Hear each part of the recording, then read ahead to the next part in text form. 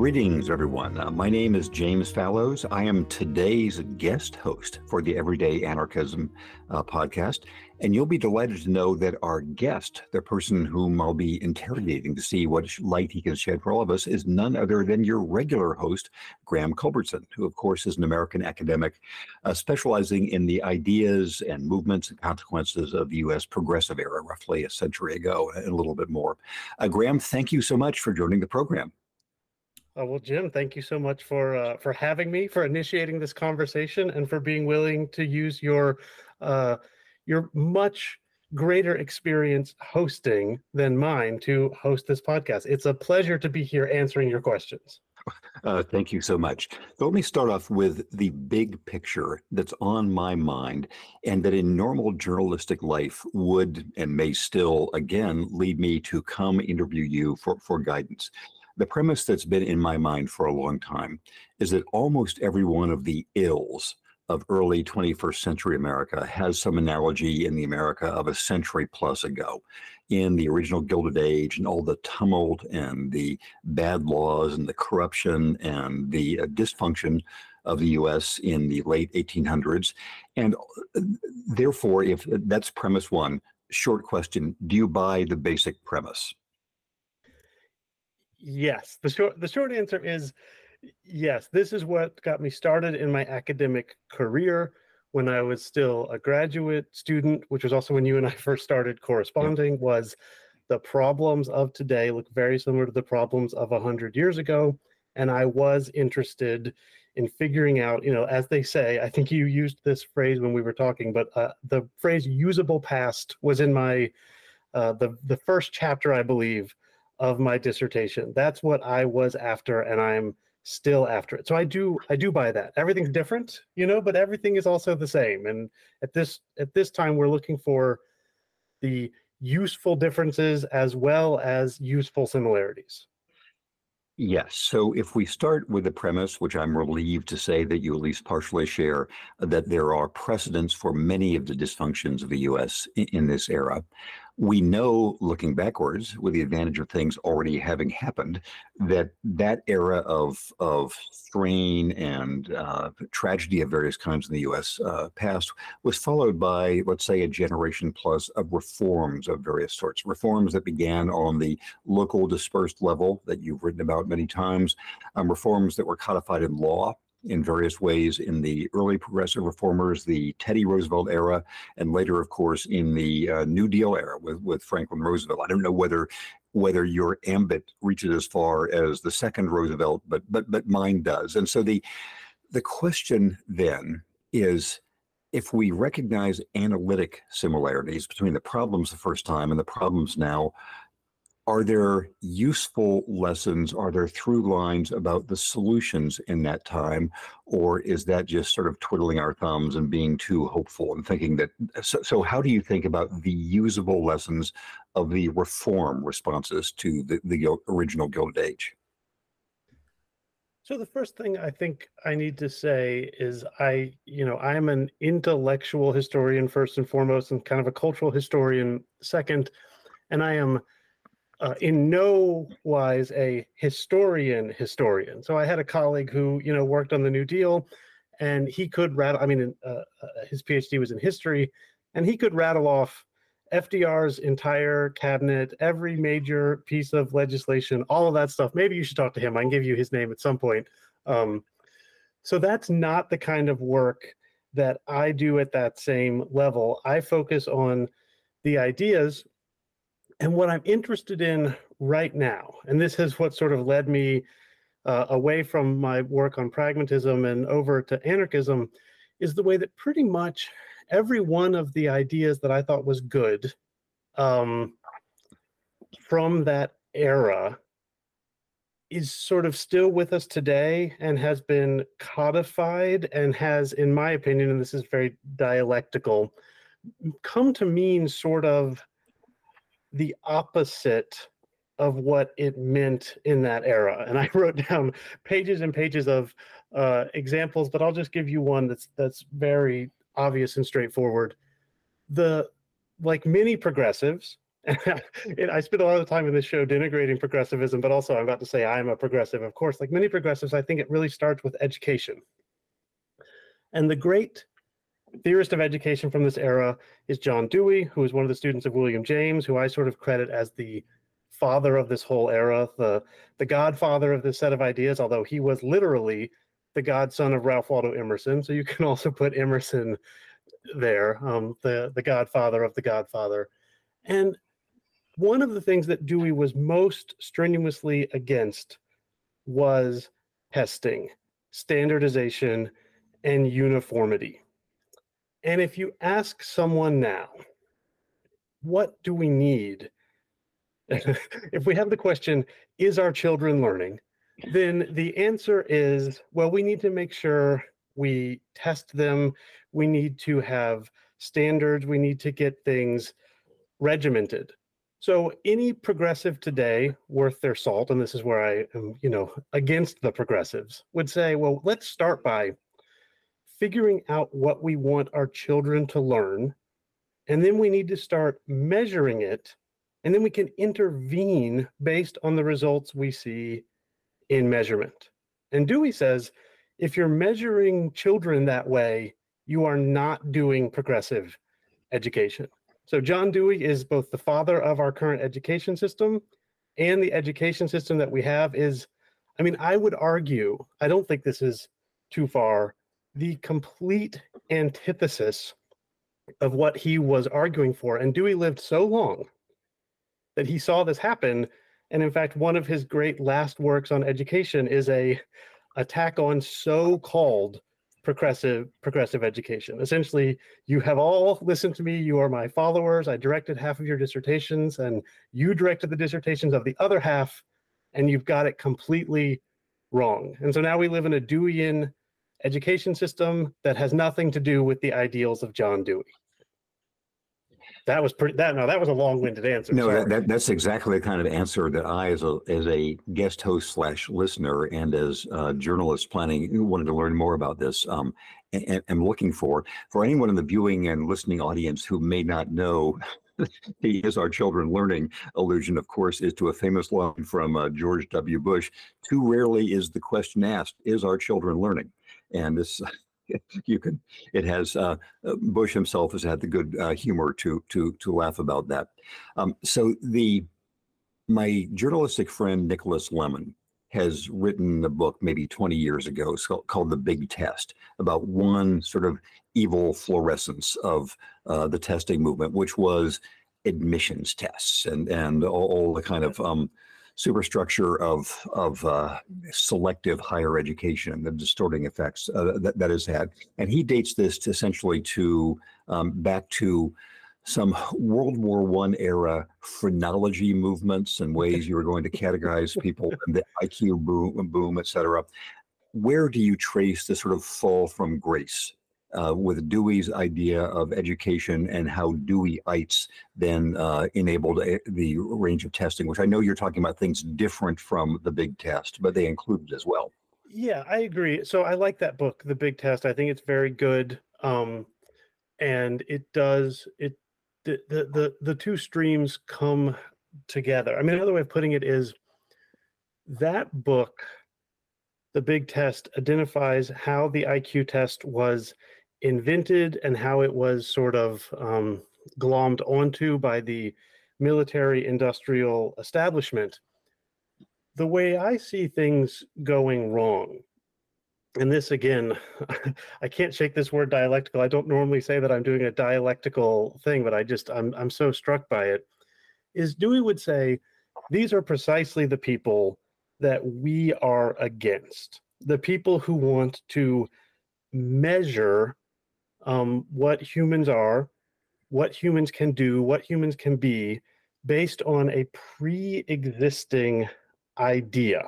So the whole point of pragmatism, as generated by William James, is that the world is in flux. It is constantly being made by humans. James and Emerson and Nietzsche all share the same sort of ideas, even though they are rarely grouped together, which is that you cannot access truth in any sort of way outside of human activity and the human coming together and productivity. So James comes up with this idea, or Charles Sanders Peirce comes up with it, and James says it's the same idea, and Peirce says it's a different idea, and they fight over it, et cetera, et cetera. That's not important. The point is, the idea is what you want is the truths that will get you what you want. That's the first thing. And then the second thing is, and you need to do this in a sort of open-ended way, acknowledging that if it's true that the truths are always being made, there is no way to really know what you want. It's when testing, and I don't mean just testing, although my focus is, I really think the educational thing is really crucial, but we get this in every part of the progressive era. People start saying, okay, we've got these old ways of doing things and the outcome is very bad. We need to figure out a new way of doing things, step one, and then we need to see the result of that. Sounds good. And then they decide to use numbers, quantification, to test whether or not their new ways of bringing about the world are working. And it's at that moment when you grab onto quantification, which, I mean, I'm not against math, but when you grab onto quantification, it becomes the end all be all, and then the cart starts driving the horse. If the point of testing was to determine if the ideas are working, then the test needs to be the thing that's most flexible, most changeable, most interrogated. If instead the education starts getting changed and interrogated to fit the test, that's when the dream is lost. And to interrupt you then, which there are lots of things I want to follow up on, but roughly when did things go wrong? Was it there from the beginning in this dialectic and contradiction, or was there a certain event or era that shifted things? Yeah, it's there. So the short answer is it's there from the beginning. The longer answer is it's World War I. So this is analysis that comes from this absolutely brilliant intellectual named Randolph Bourne, who, like Ralph Waldo Emerson and yourself, wrote for The Atlantic. And he was one of Dewey's students, and he was the strongest advocate for Dewey probably on the face of the earth. When World War I comes along, Dewey looks at the problem of the greatest destruction of humanity that has ever occurred, and he calls it, I think he calls it a nuisance, a social nuisance. And he says, we've got a very simple solution. We can send troops over there. We can win the war. We can fix this. And it looks very good on the spreadsheet. The idea that the U.S. should intervene in World War I from, what Dewey calls instrumentalism. This is the dialectical thing. Instrumental is very good. It means the point of our ideas is that they're alive and we're using them. Or you could say instrumentalism is very bad. The point of ideas is to be tested and quantified and to foreclose possibilities. So Randolph Bourne says publicly to Dewey, and Randolph Bourne dies in the flu pandemic, so we don't know what would have happened. I now see that Deweyan instrumentalism contains within itself the seed of coercion, of hierarchy, of warmongering, of authoritarianism, because the people who run the war effort in World War I, and to a certain extent the Wilson administration, Bourne locates as a Deweyan project. And Bourne says, if you had only listened to William James, that all of these ideas are about empowering the human and making the world a freer and more beautiful place, you would not say, aha, I see that there's a problem and we can solve it. And it's a simple matter of sending enough troops to kill enough people in Europe, and then the problem is solved. That's where Bourne places it. And I think that's roughly right, although you would need a social historian more carefully attuned to this exact moment than I to really pin it down. That is fascinating. I'm going to give you two bits of anecdata from my own relatively recent life that I'm thinking of. One is the emphasis on any test, any truth being eternally contingent.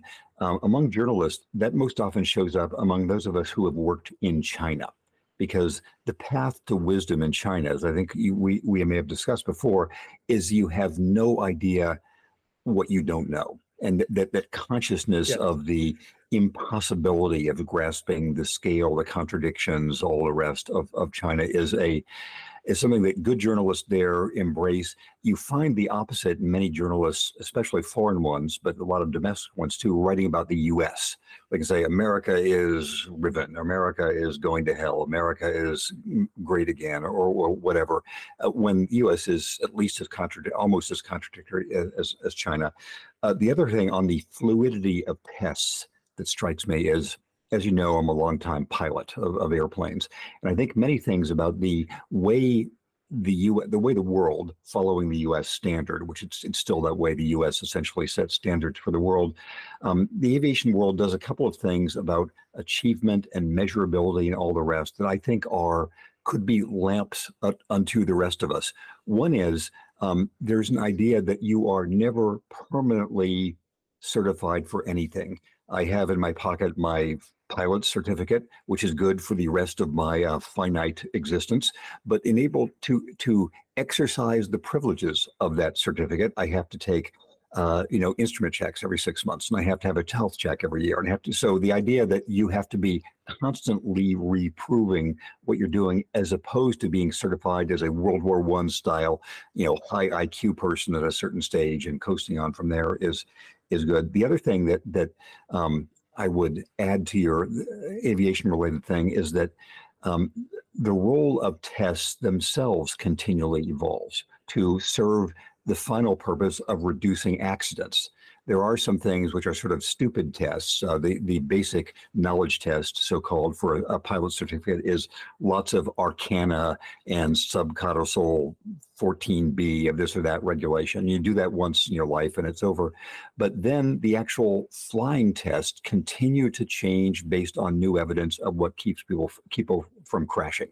And so that is the FAA may have been listening to the good side of Dewey and James. So there.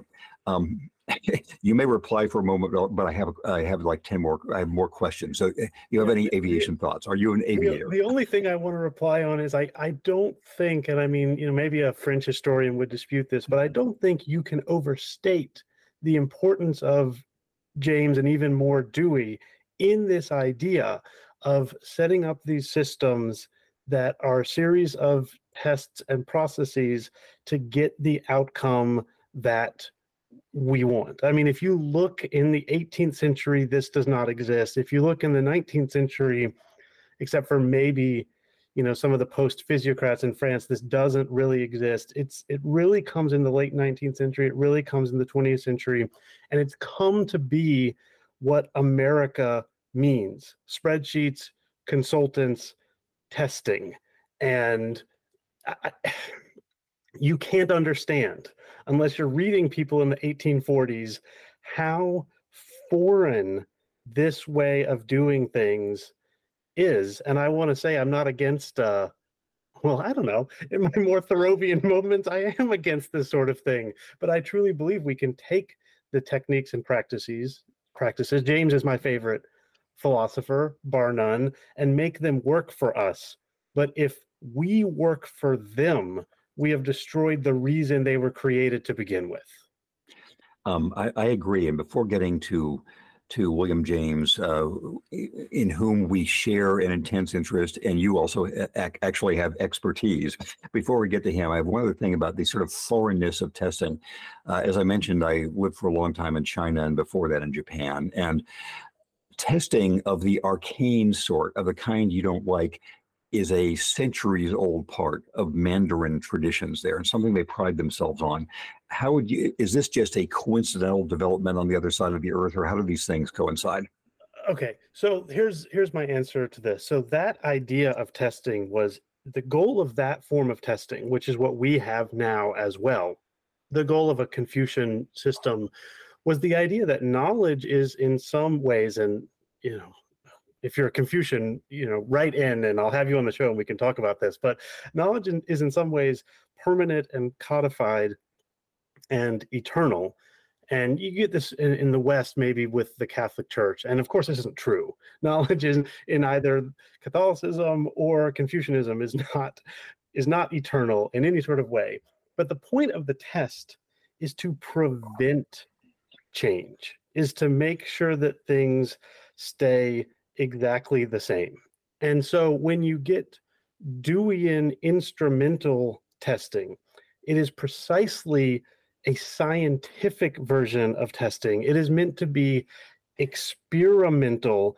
Each new form of quantification is supposed to show us that, yes, we have transformed the world and made everything different. Now I'm convinced we have a Mandarin system now in which people raise their children to be prepared for certain forms of tests. And if they do well in those tests, they get to serve in the imperial bureaucracy, which we call the Ivy League or the United States Senate or what have you. But I do think that's sort of convergent evolution, if that makes sense. This is also why Dewey says that Dewey writes explicitly that form of testing is about traditionalism, is about conserving the past, is not experimental and progressive at all. And what strikes me as well, I agree with what you said, and what strikes me as well is that the counterpart of Mandarin testing, which we now have in the form of high school and that era testing, which allows people to get positions of privilege. Going from the PSAT to the SAT to the LSAT to the GMAT or whatever.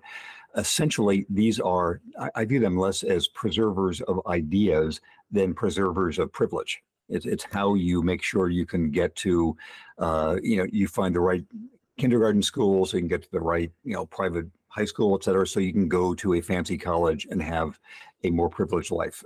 Do you buy that, basically? Yes, absolutely. It's about preserving privilege, not a set of ideas. But my understanding is that the Confucian tests are also about preserving privilege and not a set of ideas. This is what happens when you institute this. In other words, if you're a court official in China 5,000 years ago, your main goal is to make sure your kid gets the right education to do well on the test so that they can obtain the status that you have obtained. And in that respect, it looks a lot like the 21st century in the United States. And to go down this road just one more step, in China, there is still this heartening quasi Horatio Alger story that's very powerful in the public media of the person from some rural province who was self-educated around a smoky coal fire and ends up having, beating the other 3 million students in the province that year to have the highest test score, and then can go on to one of the big universities in Shanghai or Beijing.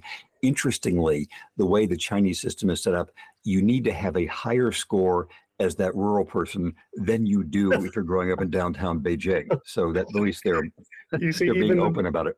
Even within the myth of the high achiever, it admits the contradictions within it. That's great. That's great.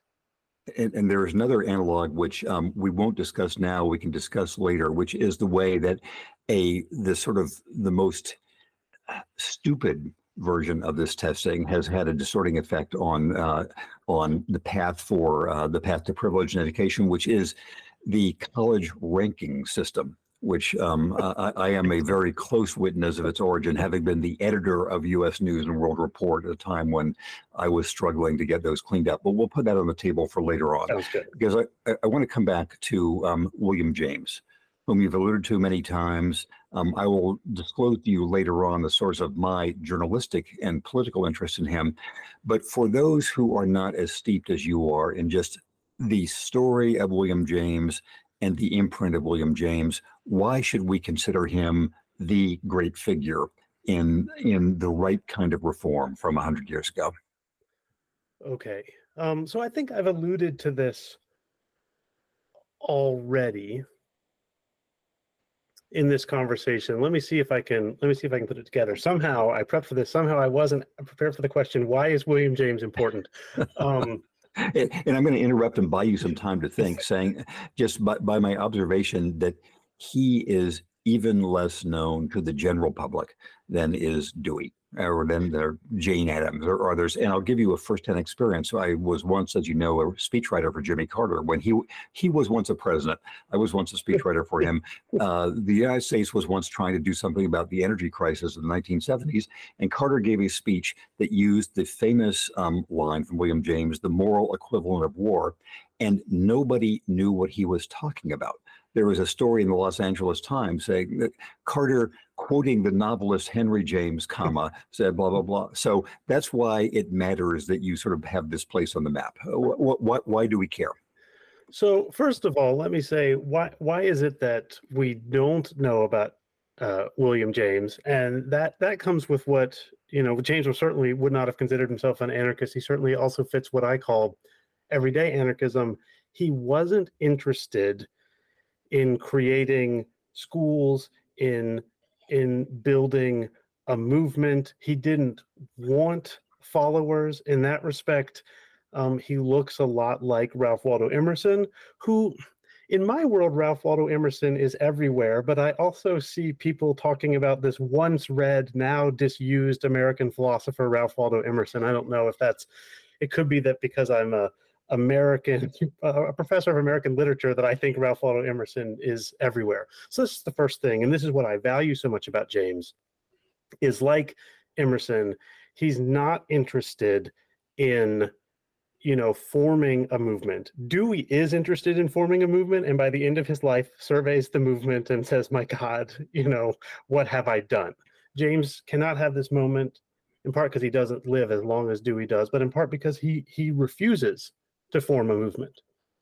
Now, what makes James so important is, for me, that he is trying to synthesize these two utterly crucial traditions that are bequeathed upon America, bequeathed upon humanity, let's say, in the late 19th century. The first one, you can call it whatever you want. You can call it Christianity. You can call it socialism. You can call it the belief that, the world is good or can be good, and that people can work together to make the world a better place. The other one, you can call it science if you want to.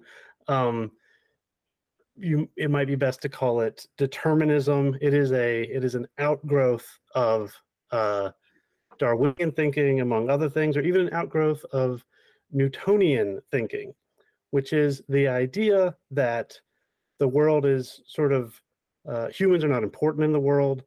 The world is shaped by impersonal forces, whether they are economic forces or physical forces. And the neoliberals that we so deplore, the laissez-faire economists, they are a version of this form of determinism. I mean, what Hayek says is, you can't actually intervene in the economy because there's rules and laws, and if you intervene, that's like trying to save a frog from the swamp. It's all mixed together, and no intervention is possible.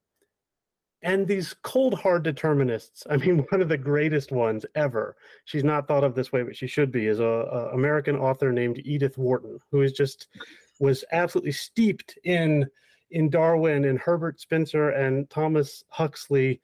And she really saw this sort of, her books are, let's say, are very bleak, and they do not offer much possibility of hope, and she did not have a progressive view of the world in that sense. And she brilliantly parodies the other side, in US culture at least, it's the Christian side, which is like, oh, the world is good and kind and true and beautiful, that sort of thing. James says, and boy, was this a long-winded answer, but hopefully I'm going to finally get there. James says these people, we can call them the tough-minded and the tender-minded. These sort of two groups of people, And he says they're both right. The universe is cold, hard, deterministic, cruel, anything you want it to be. Humanity is just another species in a vast, uncaring cosmos that is going to be destroyed. There's an old joke. Before Darwin, what is the life expectancy in Europe? And the answer is eternity. It is not, I ask my students this and they're like, oh, was it 67? Like, no, it's forever. So the scientists have killed heaven, and all that's left is nihilism. And James says this is simply not true. There is within this universe that doesn't care about us this amazing thing called us, called humanity, called language, called culture, called belief. And our project, thus, is to take what we have, thought, language, culture, life itself, and make it what we want it to be, while also acknowledging this larger cosmic truth that none of it matters. Damn, I don't know if that ended up cohering. I need to stop there and let you step in. So I will again give you a time to take a drink of water by saying that I'm fascinated by your allusion to Edith Wharton, because in my world of people who are interested in this era but are not academics, everybody knows Ralph Waldo Emerson. Everybody knows Edith Wharton, I would say. And again, I would posit many fewer know William James. Would you give us your brief take on how what you're describing as the Edith Wharton outlook on life of that era matches that of some other contemporary celebrated authors like Dreiser, for example, or William Dean Howells, or even Willa Cather? Should these people be seen as part of a what's the compare? What's the contrast? Oh my, okay. So roughly the pessimistic group of authors, which includes Dreiser, maybe Cather, certainly Wharton, and also Jack London. What these people have in common, with the exception of Edith Wharton, is they are all committed socialists. Every single one of them wants to use literature to show the readers, Upton Sinclair, how could I forget? Yes. To show the readers what the world looks like. If a cold, despairing view of the universe, which is also a version of social Darwinism, humans don't matter, forces matter, let it run, and if the factories are making everyone miserable, so it goes, because that's just the way the world is. Every single one of these people, again, except for Wharton, uses their fiction to spur social change. When you read their fiction, they seem unrelentingly pessimistic.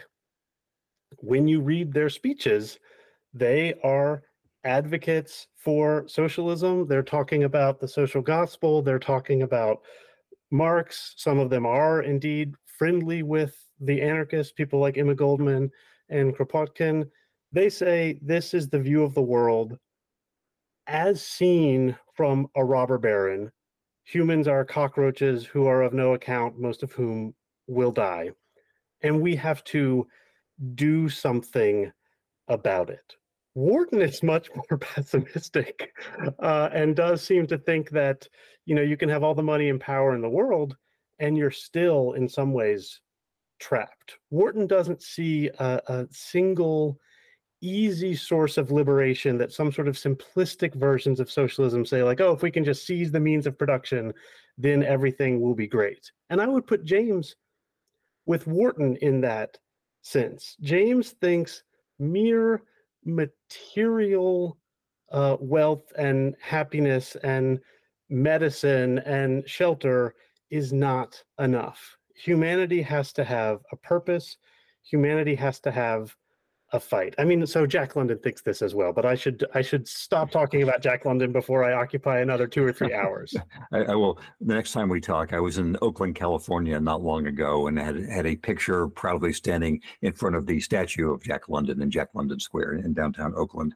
And I'll say that of the group you mentioned, I think of, from my limited knowledge, I think of Upton Sinclair is more sort of openly a polemicist than the rest of them. And of course, he ran for president and was very actively involved in politics. But let I should me, say that's why I forgot Upton Sinclair, because I just don't yes, me consider him too. an artist in Yes, the class of those other people. He was a yes. socialist who wrote novels, whereas London was a novelist who was a socialist. Yes. And Dreiser was a powerful novelist who was a really bad writer. Yeah, That sentence by sentence is unendurable, but the whole books are unforgettable. I agree. I don't recommend anyone read Dreiser, even though I myself have read thousands of pages of Dreiser and quite enjoyed it. Enjoyed is not the right word. Taken great inspiration from it. Yes, the test of a book is whether you remember it, and so I can remember, most of Dreiser's books. Let's come back to William James. I'm going to give you my sort of, uh, you know, untutored journalistic assessment of how William James has mattered in my professional life, and I'd like you to tell me what is the evolved view of what I'm going to present to you. I mentioned earlier that Jimmy Carter, in his energy speech in 1977, back at the dawn of time, said that trying to deal with the then gasoline crisis, larger energy crisis, which is essentially the precursor to global warming, what should be for the U.S. the moral equivalent of war. And I know firsthand, because I discussed this with him, that he was thinking of the famous, to me, 1910 essay by William James on the moral equivalent of war, which I would crudely and journalistically summarize this way. It seemed to me that James was observing that the contradiction, the dialectic of the Civil War and its aftermath in the U.S. were the most destructive event in U.S. history, had also brought out many of the noblest traits in individuals and in communities. There was a way in which people could bond through and do things, look beyond their own immediate interest in something that was just objectively horrific and ruinous and destructive and all the rest. And that therefore the challenge was to find a moral equivalent of war, some way to have the upside of wartime solidarity and mobilization without the 10 times, million times greater downsides of wartime. And that is the ongoing challenge. And I submit that for the US, that essentially is the story of our national life, that it is possible to mobilize 99% of the time in response to an external threat. And the challenge for a usable past, a usable present, a usable future is what is the moral equivalent of war? What can you, what do the professors think about that? So the professors, I think they tend to like the essay, The Moral Equivalent of War, and they also tend to think that it doesn't work, or at least hitherto has not worked. The idea that James is expressing, that you can organize society as an army, right, in order to bring a brave new world into being, has foundered every time people have tried to use it. We have wars on poverty, we have wars on cancer, we have all sorts of wars, and insofar as they are not actually wars, they don't seem to have amounted to much. I think the professor's view of the moral equivalent of war is that while it sounds good, it makes sense to organize humanity in this way. We have not found a way to do it. I have some thoughts about this as well and why it hasn't worked or whether it will work, but I'll hold them for now and let you respond to that quick answer. So I accept the premise of what you're saying now, and I'd like to ask you about your further thoughts. If what you say is true and the observed evidence of the century plus since William James's essay teaches us that wars on poverty, wars on drugs, wars in Korea, as wars in Vietnam don't work, what does? What is the lesson one draws from that essay and the century since then? So I've been thinking about this a lot since you brought this up to me. We're running out of time. This is going to be kind of a long-winded answer, so I'll see if I can do it. So something that, and this doesn't sound like the moral equivalent of war at all, something that the great essayist Elizabeth Hardwick says about William James is that his interest was always in finding reasons to think about, reasons to believe in the other side, whatever the other side is, which is one of the reasons he's got family reasons for being interested in ghosts and ESP and that sort of thing. But mostly he was just in a milieu in which lots of people believe in ghosts, and the scientists said the ghosts aren't real. And so I think he thought it was important for an important scientist to try and actually use scientific methods to test whether ghosts were real, because nobody else was going to. He's always standing up for the other side. When you think about war, the history of war in America has been that you are not allowed to and not supposed to stand up for the other side. In fact, that's what war is. It is a mobilization of everyone against someone or something else. And insofar as we have some protections for conscientious objectors and burning the flag and that sort of thing, these remain incredibly unpopular. I mean, this is what Randolph Bourne, I know I already alluded to this, splits with John Dewey over.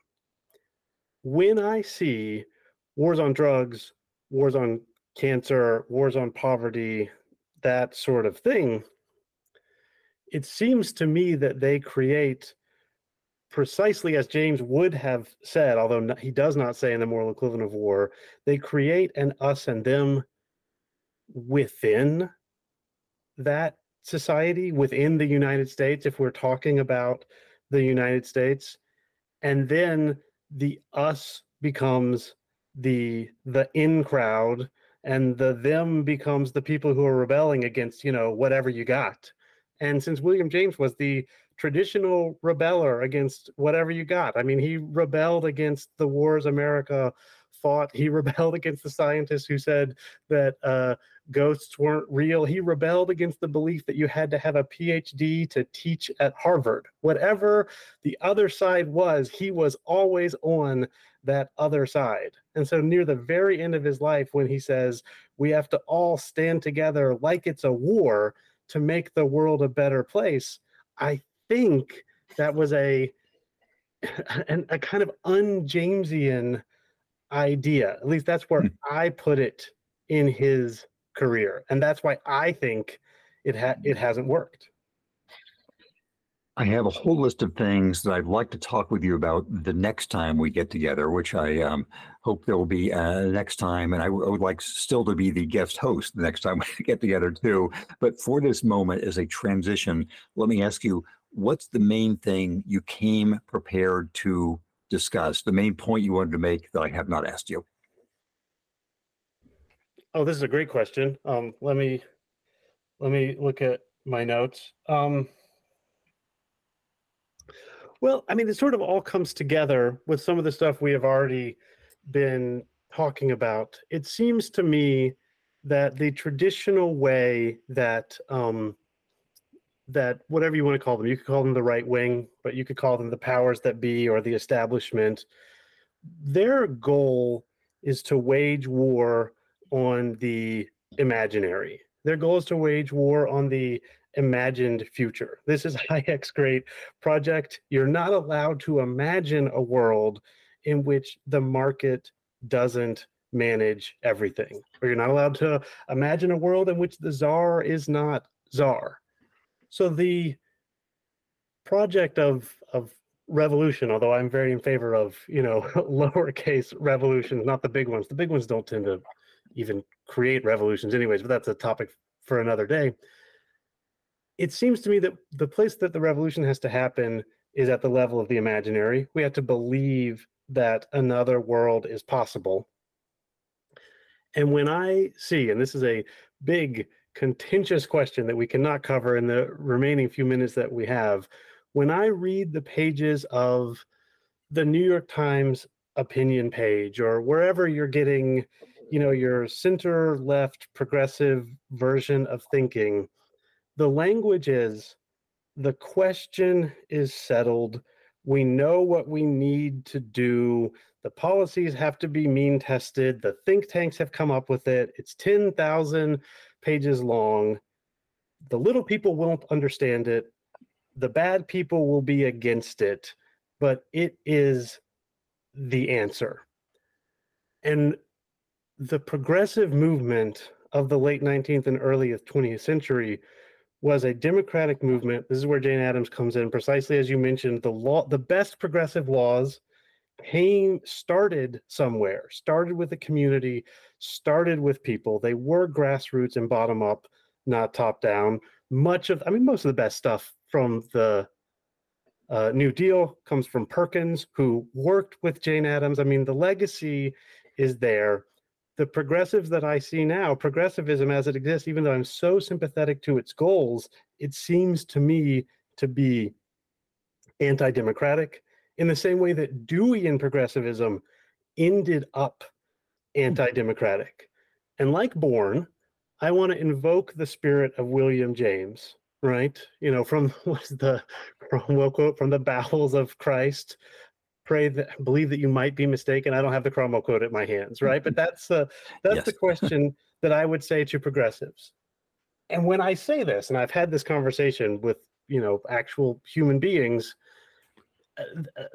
there's a sense of disgust with me, because what I seem to be saying is Trump is good, right? Because if you look at the world and your choices are Hillary Clinton or Donald Trump, and you look at Clinton and say, please let us be able to imagine a different world. The only world the progressives are able to imagine is a reactionary fascist world. And I think here's something that's going to shock everyone. I think we spend too much time fearing fascism in the United States, because if you propose democracy, if you propose taking off some of the progressive technocratic guardrails on the US governmental system, people will say like, oh, well, won't that unleash fascism? To which my response is, well, I mean, haven't we unleashed fascism in this country already? At least I'm proposing something new and different. And that's the Jamesian spirit that I want to bring to a hopefully new progressive age. It is a goal of writers, storytellers, and all others to sort of end on a hook and on a cliffhanger, and I think you have accomplished that with this episode of how to think about imagining a world other than fascism, and imagining having genuine imagination of the kind that William James and others were proposing. At this point, I'm going to do two things. I'm going to thank you in my role as guest host, then I'm going to turn it back to you in your role as actual host. So in my role as guest host, this is me, James Fallows, giving sincere gratitude to Graham Culberson for giving this initial guide through the terrain of thinkers from 100 plus years ago whose ideas are newly relevant now, need to be sort of redeemed from their fallen stature of some of them. So Graham, thank you for this. And now I give the baton back to you as the actual host.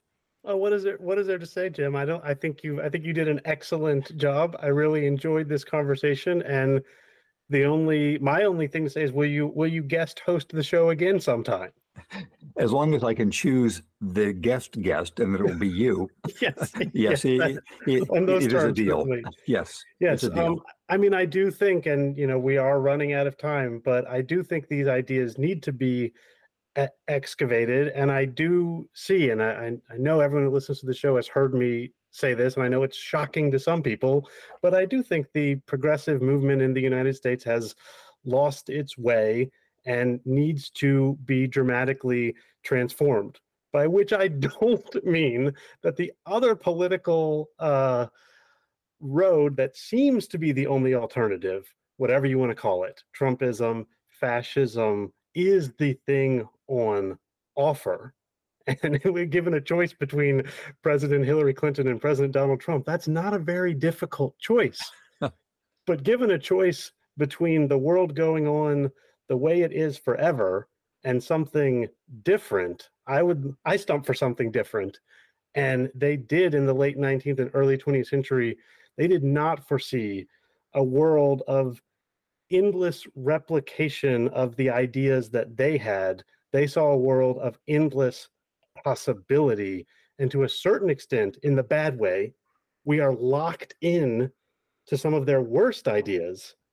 And then we've left aside the spirit of exploration and experimentation that they were most excited about. And that's what we can talk about next time. I look forward to it.